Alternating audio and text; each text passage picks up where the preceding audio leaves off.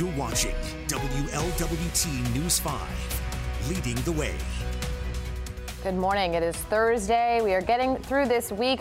We're going to start with weather because things are changing for the better, and it's just in time for the weekend. Yes, Randy Rico has that right now. And once we get through today, sounds like a great weekend on tap. Randy? All right, so still a little bit humid out, but we're going to scrub all the remaining humidity out of here once a cold front comes through this evening, setting us up for a really nice weekend. So expect some sunshine first part of the day, temperatures into the mid-80s mid-afternoon, and then a cold front drops in from north to south between about 4 and 8 p.m.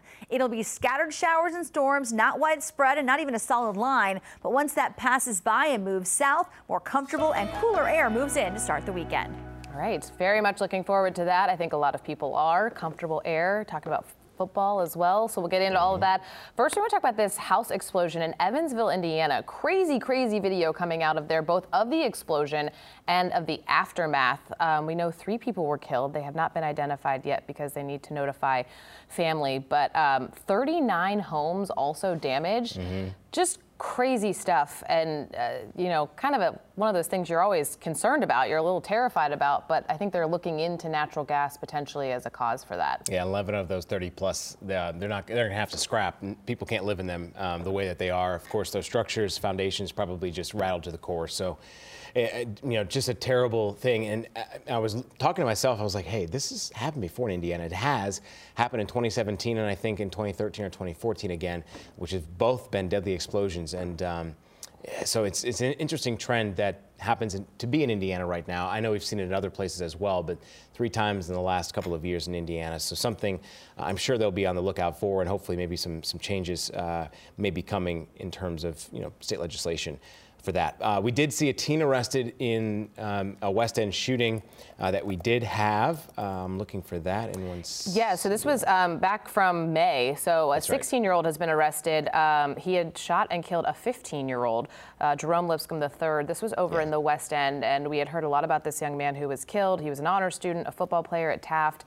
Yeah, just, you know, heartbreaking situations when these teenagers are involved, and it's something that there's a lot of conversation with CPD, a lot of conversation with City Council about how we can get teenagers involved in activities outside of street violence. You know, they want to get kids engaged in the community or engaged in activities. And it sounds like one of these young men were involved in things in school. So a second victim was also shot in that shooting, but survived. So we like to make sure we follow up on these things. You hear about the initial incident and it's sad and it's terrible and you're scared. And so this helps kind of bring this full circle. Of course, unfortunately, never able to bring that young man back, but an arrest has been made.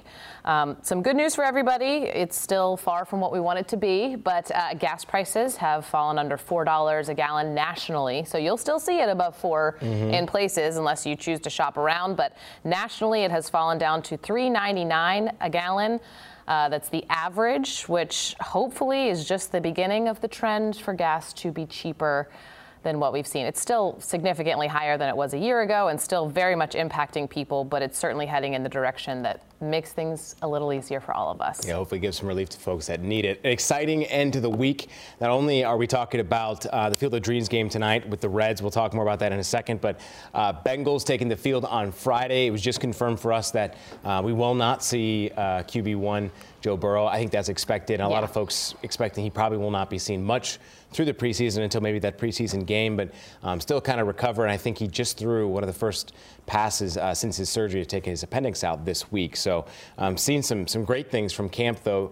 Looks like our receivers are in tune. Jamar Chase had a day yesterday at camp also, just on a regular Wednesday. So it's good to see that these guys are in tune and ready to go. Yeah, most teams are not going to put their quarterback out there for more than a couple of downs anyway in these preseason games. They don't want anyone getting hurt. It's a time to let somebody else get some reps in, but especially what he just went through, they're going to let him recover a little longer. Unfortunately, the Hamilton Westside Little League did lose yesterday, which is a bummer, but they have so much to be proud of. They were in the Little League World Series, and they are now out of it. But I mean, they've now made it a couple of years. It's a huge accomplishment for the teams, for the parents, for the coaches, all of that. It's an exciting run. We're sad to see it end, but certainly happy for them to have made it to this point. Yes, it's great to see two years back to back that they've been able to get this type of coverage, and I think it's great for those kids to get that type of experience. Oh my gosh, to be in the national spotlight as well. Field of Dreams game came back to this, had an awesome preview thanks to KCCI and all the work that they did, our sister station there out in Iowa. Dyersville is going to be buzzing today as they get ready for that game. It's the Cubs and the Reds. The second year this has taken place. Last year was quite a spectacle. Honestly, it was ranked as one of the best games all year for MLB, not only players to play in, but for folks to watch. So something that's going to continue. They're going to take a brief break, I think, for a year to get some construction ongoing for something that's not temporary. They've had a temporary stadium out there for the last 2 years. Dyersville is not exactly the location that has all of the infrastructure to bring in thousands of people for a weekend. So while it's a small town most weekends out of the year, 51 weekends out of the year, this is obviously a huge time for them. So yeah, we'll take a break next year and then come back. But Joey Votto tweeting a really good thread, if you get a chance to read it, just about what the game means to him as a player, as a person. He used to play catch with his dad, and his dad passed away, I believe, 14 years ago. So he very much resonates with the movie and the conversations about, having that one last catch with dad. So a really great thread there. And if you're not going to Iowa, which probably at this point, if you're not out there, it's an 8-hour drive. I don't think you are. Down at the ballpark, they have the kind of Field of Dreams experience where they give you an opportunity to at least see and talk about the game. They've got some fake cornfields up and fences, and it's kind of a fun way to get yourself in the spirit if you want to go down and take some pictures. They also have that gear.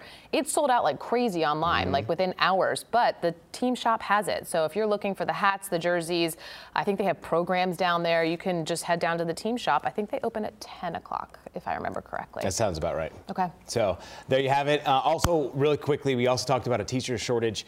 There are a lot of teaching positions that are open right now, not only in the state of Kentucky, but obviously in Ohio. Also, we did have more of a story on that. You can find more on WLWT.com.